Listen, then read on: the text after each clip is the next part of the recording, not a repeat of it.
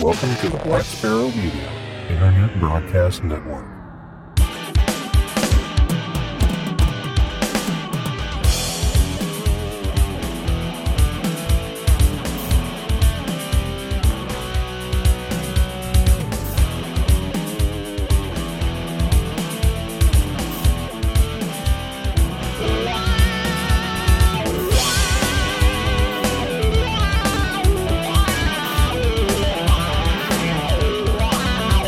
You are listening to Linux in the Ham Shack.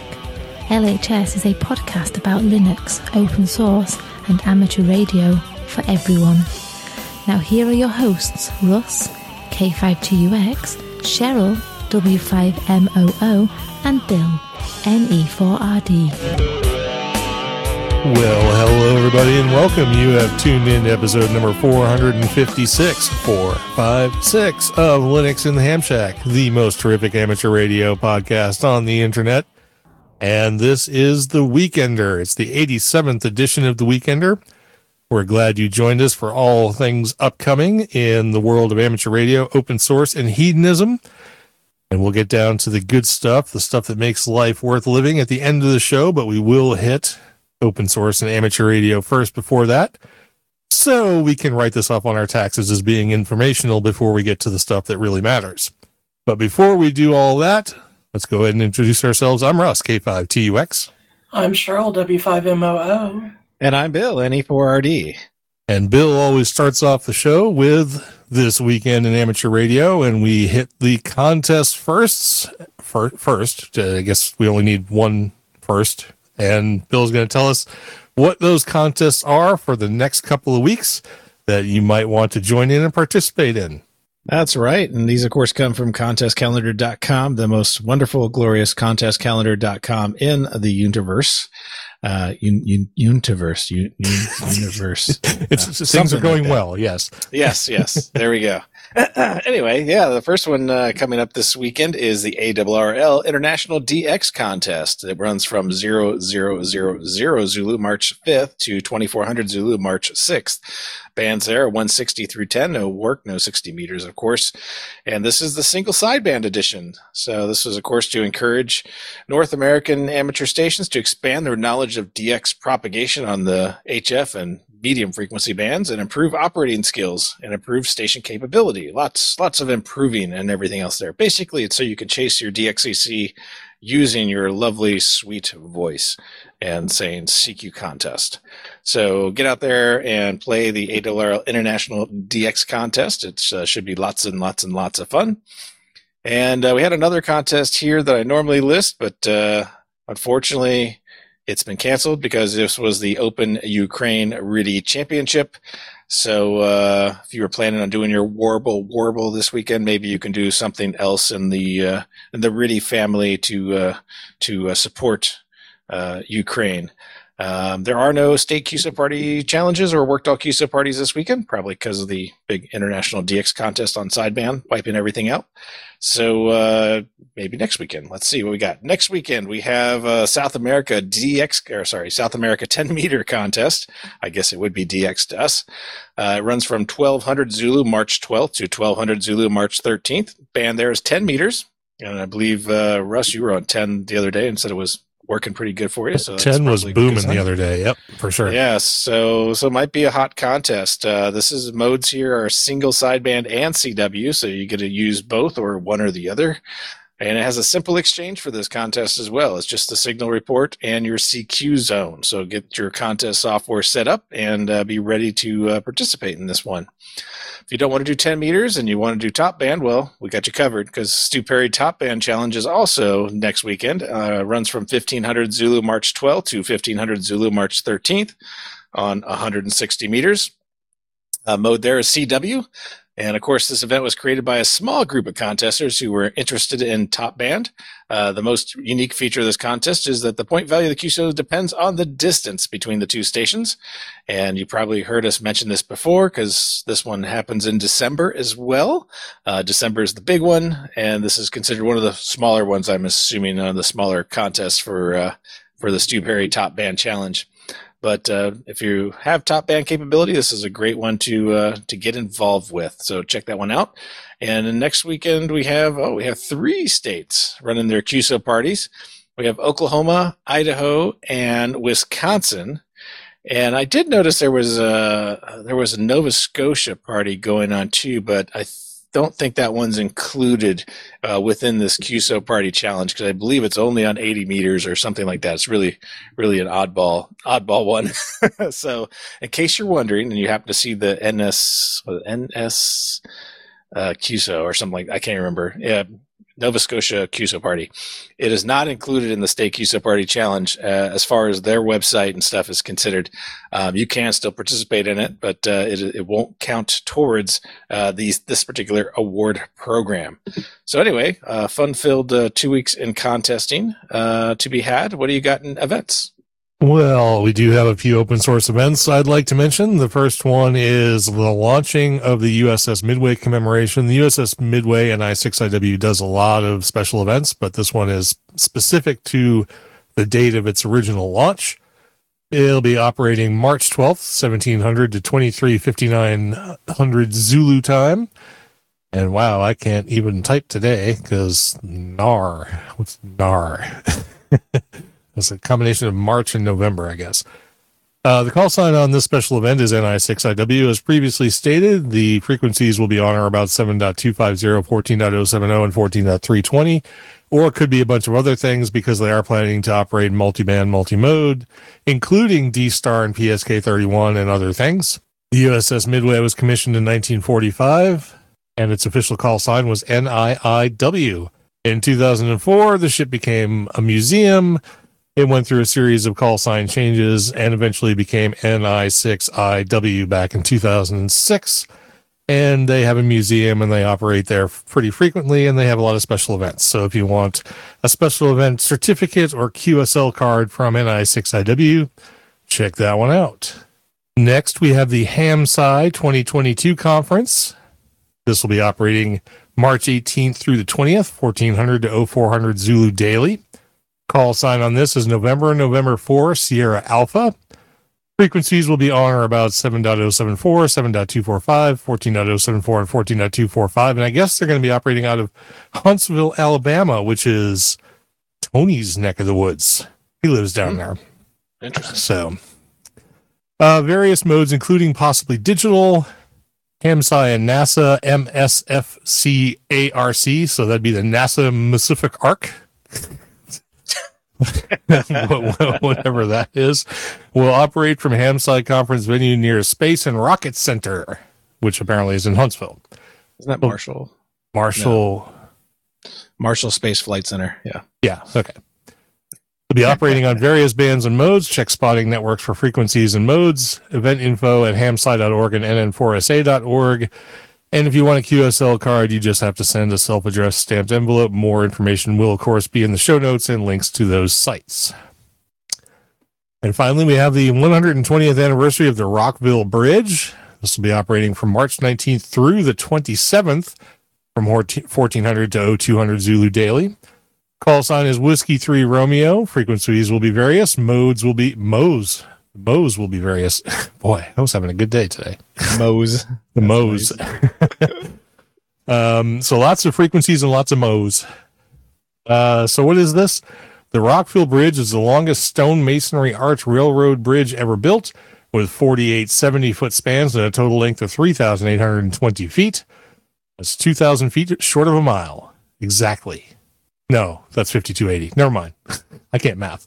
It is made of 220,000 tons of stone that took 800 workers 2 years to build. The bridge crosses the Susquehanna River about 5 miles north of Harrisburg, Pennsylvania. So while you're there, get some Yingling. The eastern end is in the Rockville, and the western end is in just south of Marysville. It was completed in 1902 by the Pennsylvania Railroad, which is a space on monopoly. It remains in use today by the Norfolk Southern Railway and Amtrak's Pennsylvania route. The bridge was listed on the National Register of Historic Places in 1975 and was designated as a National Historic Civil Engineering Landmark in 1979. And links to more information about that will be in the show notes. Kind of cool. I saw a picture of the bridge. It's a cool bridge. Yeah. one of the links in the show notes, if you click on it, actually has information about the architecture and pictures and everything, and it's quite an interesting bridge. Even a YouTube video. Yeah, definitely doesn't look like a lot of bridges. It's a kind of a unique bridge. So, all right. So moving on, I did have a couple of announcements. Linux in the Ham Shack will be attending a couple of local ham fests in the next few months. Linux in the Ham Shack being me, because I don't think Cheryl's getting up this early, and I don't think Bill is coming back from Ireland, or Montana for the second one. So yeah, the first one is the Oars Hamfest. That's the one that's right here in town where we live, Mount Vernon, Missouri. That's on March 26th. That goes from 8 to noon. Linux in the Ham Shack will be doing a talk, i.e. me, will be doing a talk called Linux in the Ham Shack. And I usually get about like 7 people in my talk. So you know what? Hey, that's pretty cool. It tends to be the same 7 people, but what are you going to do? Because it's about the same 100 people that actually come to the event. But they asked, and they're giving me free space, and wanted me to do a talk, and I'm like, sure. So check that out. The link, of course, will be in the show notes. And if anybody is somewhere near Missouri and wants to visit a tiny ham fest, there you go. And then the next one is the SMARC Ham Fest, which is the Southwest Missouri Amateur Radio Club's Ham Fest. This will be the second one they've done. I did the one last year. I'm doing it this year, too. It will be in Springfield, Missouri on June 4th from 8 a.m. to 1 p.m. The link, of course, will be in the show notes. So these are just local ones. We've got the booth refined to the point where I can set it up by myself in less than an hour. So I figured, what the heck, I'll go do this one too. And they actually give away some decent prizes at these different ham fests. So there are prizes that I never win, but, you have to try. And finally, we have the Linux in the Ham Shack Ham Radio Challenge. I say finally because this is the last thing I'm going to talk about for a minute. Linux in the Ham Shack Ham Radio Challenge. And I put in here, get a Nano VNA and keep it in your amateur radio arsenal. It's an inexpensive and immensely useful piece of kit. And I have links to the Nano VNA site and the Amazon site where you can buy them. I just bought one of these. They're really cool. VNA stands for Visual Network Analyzer. And I mean, the first thing I did with it was test SWRs or map an SWR curve on an antenna. It can do a lot more things than that. It's really neat.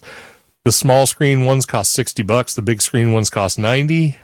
And they're open source because they're built on Raspberry Pis, I believe. They have TFT screens sandwiched onto Pis with custom hats and kind of cool things. And they're really, really neat. They take a little bit of introduction and explanation to be able to use, but they're really cool, and you should probably just have one for the price that they are.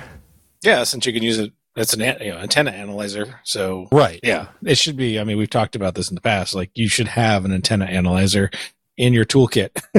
It's just kind of a needed one, and those things are so tiny. They're really makes it really nice to have a very small one to be portable with you.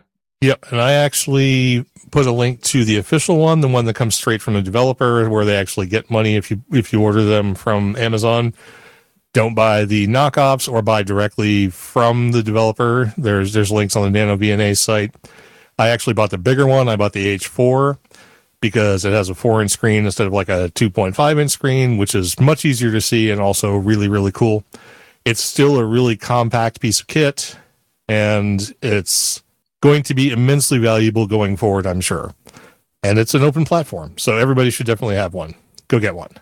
And moving on, let's talk about this weekend in open source, and I'm going to go ahead and let Bill read the text on this one. Okay, and flipping back to that tab. Oh yeah, this is Alpine Linux. I'm familiar with this one. Alpine Linux is an independent, non-commercial, general-purpose Linux distribution designed for power users who appreciate security, simplicity, and resource efficiency. Alpine Linux is built around MUSL, libc, and BusyBox. This makes it smaller, more resource efficient than traditional GNU Linux distributions. Binary packages are thinned out and split, giving you even more control over what you install, which in turn keeps your environment as small and as efficient as possible. Alpine uses its own package manager called APK and the OpenRC init system, script-driven setups, and that's it. Alpine Linux was designed with security in mind. All user land binaries are compiled as position-independent executables, PIs. Since we talked about Pi, right? With a stack smashing protection. Okay. These proactive security features prevent exploitation of the entire classes of zero-day and other vulnerabilities.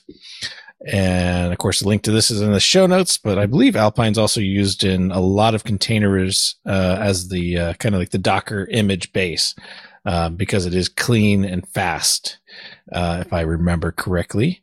And like I say, I haven't used it in a while, but I remember seeing Docker tagged images with Alpine in it quite frequently in my looking around Docker Hub and other places.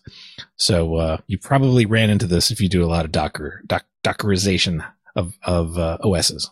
It is used in a lot of containerization type platforms and Dockerization things. I ripped out the part of the text here that talked about that, but it's something that we hadn't actually mentioned. I mean, we've mentioned it in passing, but we haven't mentioned it as a distribution to try because it's sort of an outlier. But it definitely has its place, and I haven't tested it as far as using it as a Shack PC, but we can look at that going forward. But it looks kind of interesting. And there's a comment in the chat room from Dan KF5TQN about the Nano VNA to make sure to get adapters, because the Nano VNA does use SMA connectors. So you might want to get SMA to SO239 to connect your antennas to, so you don't have to worry about that. And I did that. I ordered a set of 2 of those. They're like $6 on Amazon.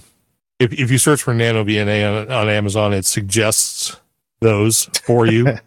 Amazing how that works, right? Yeah. You want one of these. Maybe you want one of these as well. Yeah. Or maybe 2. Right. Yeah, Dan says SMA to all the things. Right. Anything you need to connect it to. Right. Yeah, so you should probably get an SMA to N as well. So you could do N and probably to B and C, so you don't have too many connectors in the way of your vectorization or whatever. I will say, let me say one thing about the Nano VNA. If you're doing like SWR or antenna, analysis, you need to calibrate it. There's a calibration loop, and maybe we'll talk about the Nano VNA in more depth in a later episode, but it comes, in order to calibrate it, you have to test it. You have to have it test its connection with an open, a short, and a load. And it comes with little SMA things for the open, short, and load, but it doesn't say which one is which. Oh, jeez. So what I will say is there are two that are brass and one that's silver. If you look at the 2 that are brass, one has no center conductor. That's the open. One does have a center conductor. That's the short. And the silver one is the load. Just so you know, if you're doing this, because mine had no documentation whatsoever to indicate which one was which. So that's good information. All right. So moving on, let's talk about open source events that are upcoming. And I'm going to try and give a nice long introduction to Cheryl so she can stop whatever she's doing, come back to the Etherpad, get down to the section she's supposed to read, and be all set to go when I say, here are some open source events that are coming up, and Cheryl's going to tell you all about them. All right, I guess. So, our first event is Open Source Community Day. It's March 24th. It's online. It's free. The information is Open Source Community Day is free. It's a virtual conference for developers working with the latest open source technologies. Open source development is impacting industries like finance, manufacturing, retail, and others, bringing improvements and significantly enhancing quality of life. Community collaboration has powered numerous innovations, from better and more efficient manufacturing to new ways to have more meaningful interactions with customers. It's clear the trend will continue, so join us to learn about more open source projects, connect with fellow developers, and find your next project or opportunity. And there will be information in the show notes about that. The next one is the Python Web Conference 2022. It's March 21st through the 25th. It is online. The cost ranges from $99 to $199. The information is with sessions for beginner and advanced developers alike. Attendees will be immersed in Python best practices and learn how to solve complex web production problems from industry experts across the globe. The highly engaging format with 60 plus sessions about topics including Django, Flask, Pyramid, Tornado, Plone, CI/CD, containers, serverless, REST APIs, web security, microservers, and WebSockets consists of 5 days of tutorials, talks, and numerous networking opportunities.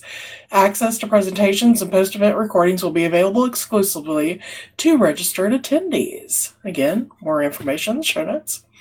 And the last one is Open Source 101 2022. It's March 29th. It's online. It's free.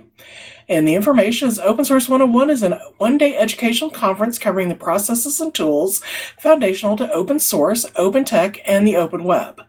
All sessions will be delivered virtually online and are at an introductory or intermediate level to allow for the best on-ramp or refresh possible. Target audience includes developers, technologists, students, and decision makers. The format includes TED-style keynote talks, as well as track sessions from industry experts. More information in the show notes. All right, very good. Those are actually more than a couple of weeks out by the time this comes out, but there's just apparently nothing happening in the near term, so I got the stuff that was as close as possible. And I see Bill posted a picture in the chat of the 3 different connectors there, and you can clearly see which one are the open and the short, but it's the silver one that could throw you off. That is the load. So I guess they tried to make it sort of quasi-intuitive by doing it that way. But yeah, I mean, looking at it, you can see it from the ends for sure. Well, but there are 2. Dan saying his are all the same color. Well, see, mine was gold plated too. The load was it was partially gold, but it was also silver. So, if you had one where all 3 were gold or brass, I think you'd have a hard time figuring out which one was the load. Yeah, look for the insulator, like Dan said. That's the giveaway. You see a dielectric in there. Yeah, fair enough. But just something to be looking for, because there literally is no documentation with these things. There are plenty of YouTube videos, though, that explain how to use them.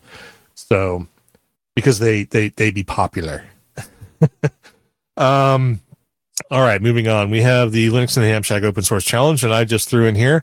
Check out some utilities on your Linux system you might not have tried before or may not know about. Examples include iftop, iotop, htop, lscpu, and lshw, which all do really helpful and informative things. And if you haven't used them, you might want to try them and see what they do. Htop for the win. Yeah, htop is awesome. Better than top by several orders of magnitude.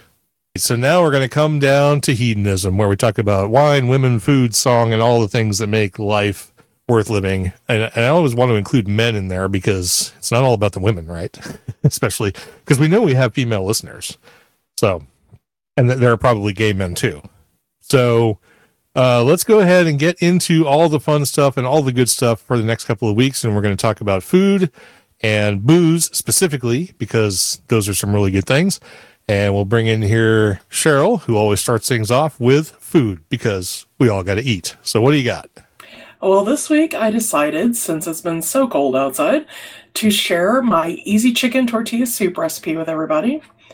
Who needs soup, people, on cold winter days? So the recipe calls for a can of refried beans, which is optional, chicken broth, petite diced tomatoes, some rotisserie chicken that's been shredded, some taco seasoning, some cheddar cheese that's been shredded, and some crushed tortilla chips. So, and mix all this up in a saucepan and heat it up until it's nice and boiling, and then reduce your heat to low, cook a little bit, stirring, serve with your cheese and tortilla chips. So it's very tasty. So, and for my mixed drink corner, what goes better with that than a strawberry margarita? So, and for this, you need tequila, Cointreau, lime juice, some strawberries, either fresh or frozen, and some simple syrup, agave syrup, maple syrup, whatever you choose, and some ice. And, of course, rim your glass with, the lime and salt. And then put everything in a blender, blend it until it's all ready to go, and dump it in your glass and enjoy. So... Sounds pretty good. Might have to have one of those later. I always say I'm going to have one of these things as you mention them, and then somehow they never get made. But yeah, you never do. Well, part of the problem is right now we're recording at 2:00 in the afternoon on Sunday. But yeah, you've already drank a beer. No, that's true. I'm already 3 beers in, so yeah, so I guess that's not the real reason. But all right, very good. So I'm going to change up my drink corner for this time around. I'm not going to talk about a scotch or a whiskey or anything like that. I'm going to talk about beer. This has happened before, so it's not unprecedented. But I'm going to talk about something that was suggested to me, in which I went to Arkansas to buy and found to be quite good. So I want to talk about it. And that is the Yuengling. Everyone around here pronounces it Yingling, which... I don't know. I would assume that it would be an I instead of a UE if it was actually the same in both syllables, but I'm going to call it Yuengling because that actually sounds closer to what it should be, maybe. I don't know. But whatever it is, it's Hershey Chocolate Porter. It's a collaboration. Yuengling, America's oldest brewery, and Hershey, America's most iconic chocolate, are collaborating to provide a once-in-a-lifetime creation for their loyal fans to enjoy. America loves beer and America loves chocolate, so Yuengling and Hershey joined forces to bring the best of both worlds to their fans with a limited edition Yuengling's Hershey's Chocolate Porter. The porter is a fresh take on the 200-year-old dark brewed porter. Don't miss your chance to enjoy for a limited time only. However, I believe it's been around for a while, and I think they've made it a winter seasonal. So their distribution footprint is not super large. You can enjoy it anywhere from Massachusetts to Texas. And I think it goes as far west as like Illinois. Something like that. We do not have it here in Missouri. However, it is available in Arkansas. And since I don't live too far from Arkansas, I was able to obtain some. And since I've mentioned it to a bunch of our friends on Facebook, it looks like I'm going down there for a run, and I'm probably going to have to bring back about 3 cases of it. So, yeah, well, speaking of bringing back 3 cases of something, we had a poker game a week ago, and one of our friends who was here playing I was talking about the Yuengling Hershey Porter because it's good. And he was telling me that his dad... a year ago, I think, one or 2 years ago, something like that, found a beer that he really liked. It was like a Bush. I think he said it was a Bush Apple. Does that sound familiar, Bill? Have you heard of a Apple Bush beer, something like that? No. Okay, doesn't matter. Apparently, it was a beer he really liked. This is the story. You can take this with a grain of salt because it's a story, being related third hand. But he said his dad really, really liked the stuff. So one day he went to a local convenience store or some sort of shop, intercepted the delivery guy from the beer distributor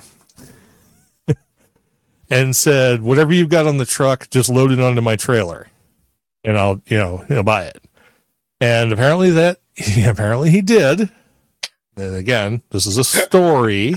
So, geez, what state was this in? Geez, well, here in Missouri, yeah. So, I'm sure that, yeah. Again, whatever. Whether or not this happened. So at the end of the story, I asked him, so how much did he actually buy? And the answer was 2 pallets. Oh, jeez.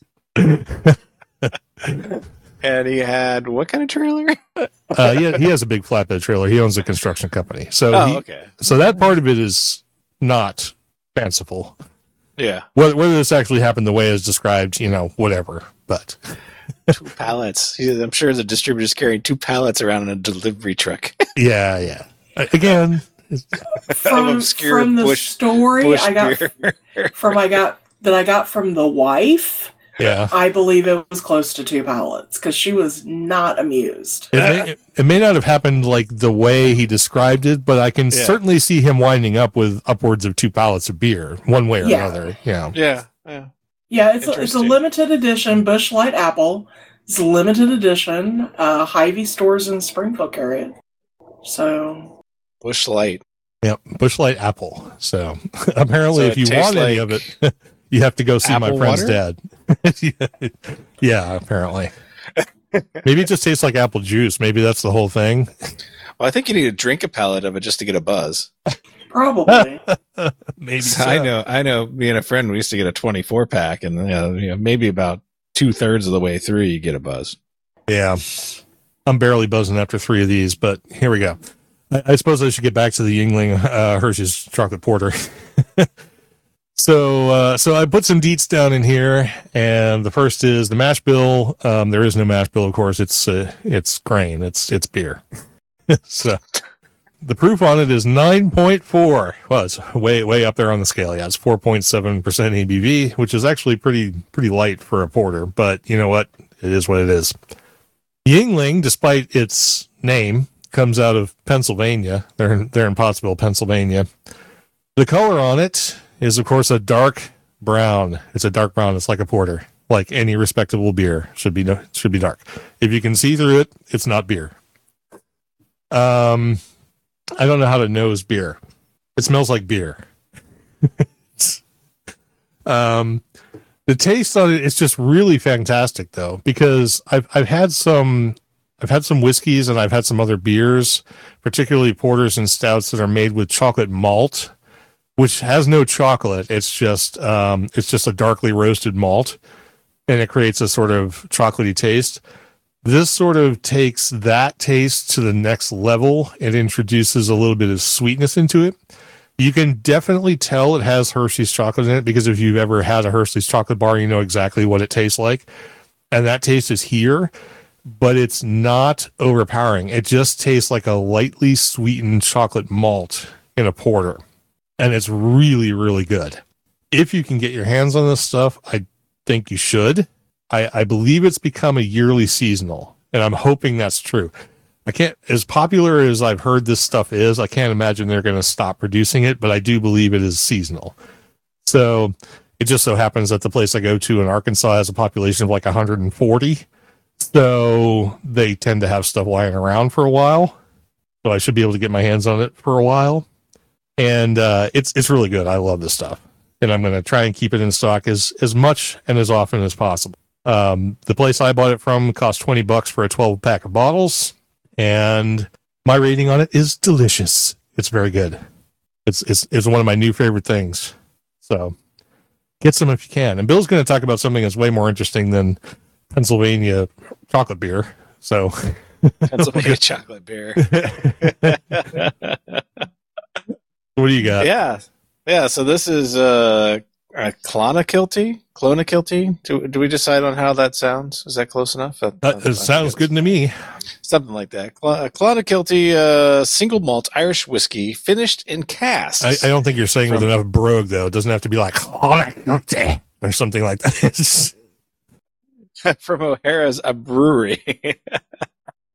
So yeah, this is a premium Irish malt whiskey matured in ex-bourbon barrels, which seems to be a common theme of Irish whiskeys, finished in O'Hara's Imperial Stout and Winter Star Spiced Pale Ale casks at our Atlantic Ocean warehouse. Apparently, this was what the guy that gave us a tour of the facility, he said it was a happy accident because they were all supposed to be Imperial Stout barrels or casks that they got from the brewer, but they ended up with like 1 or 2 Winter Star Spiced Pale Ale casks.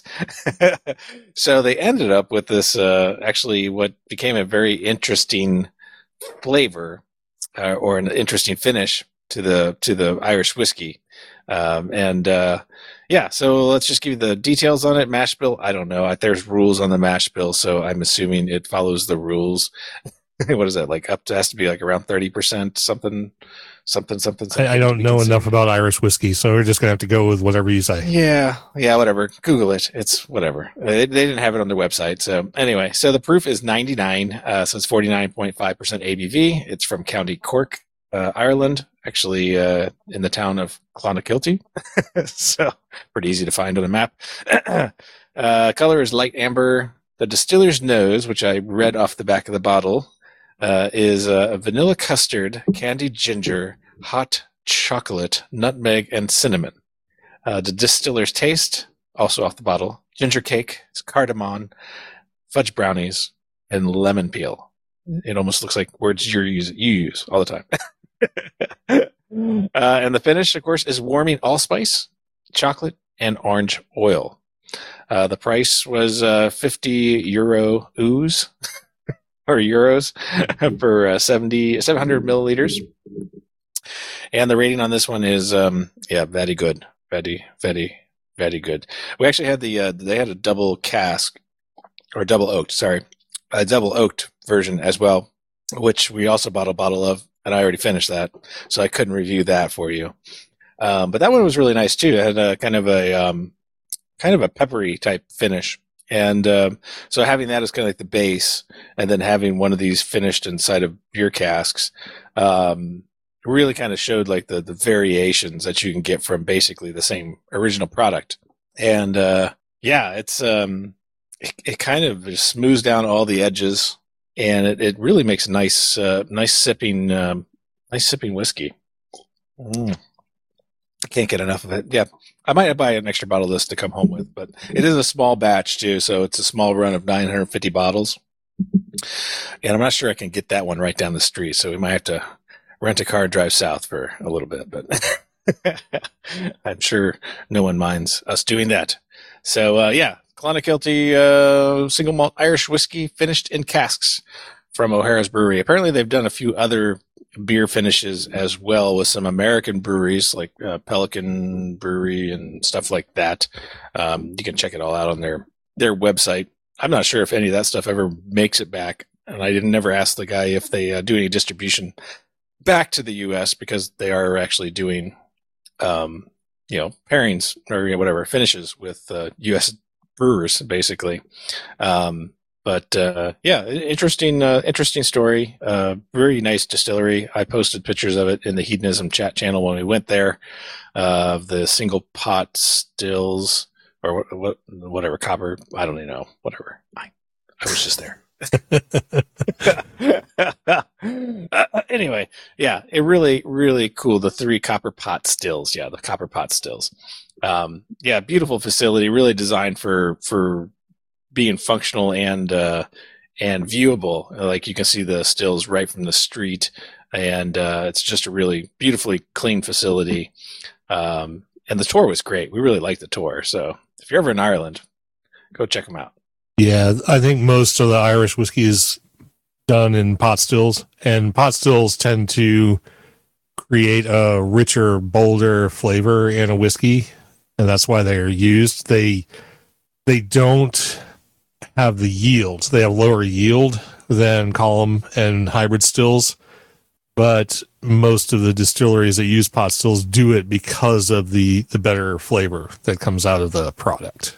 So yeah, it's interesting. They talked about the processes, and they have like 3 different stills for the 3 different like distillations and stuff like that, and how they have like a low cut and a high cut, and then like the lows and the highs get back mixed into the earlier stills. I don't know, a whole kinds of stuff. It was really interesting, and it was basically from grain to into barrels. It was basically a 5 to 7 day process, something like that. 5 or 7 days, something like that. Like just a week, just under a week, I think. And one thing I will say about stills in general, just regardless of the kind of still, stills are as much about appearance as function anymore. Some stills that I've seen in some of the distilleries and breweries around are amazing works of art. They're beautiful. Yeah. These were no different. Yeah. So, I mean, copper and steel fittings, usually like silver plated or plated fittings, and just massive pieces of intricately formed copper just make beautiful devices that are also functional to create beautiful. So, and I just pasted the picture again in the Hedonism chat channel for the people that are here live with us, and yeah, they did look quite beautiful. Very good. Well, that takes us down to the end of the show. We've gotten through the amateur radio, we've gotten through the open source, we've gotten through the hedonism, and we hope you enjoyed all of it. And we hope you'll visit us again for the next episode and in a couple of weeks for the next Weekender. We really appreciate each and all of you being here. Who listen live, like Dan, KF5TQN, John, K1BTZ, and Ted, WAZ0EIR, and all the people who download the show for later enjoyment, and also those who support the program and help keep the lights on. Couldn't do it without you, and we wouldn't do it without you. So thanks, everybody. We look forward to hopefully seeing you all live at Hamvention and maybe some upcoming other events. And hope you have a great couple of weeks, and make sure to join in for the next episode, which will be episode 457 in just a very few short days. But thanks, everybody, for listening. We'll talk to you all again very, very soon. I'm Russ, K5TUX. I'm Cheryl, W5MOO. And I'm Bill, NE4RD73.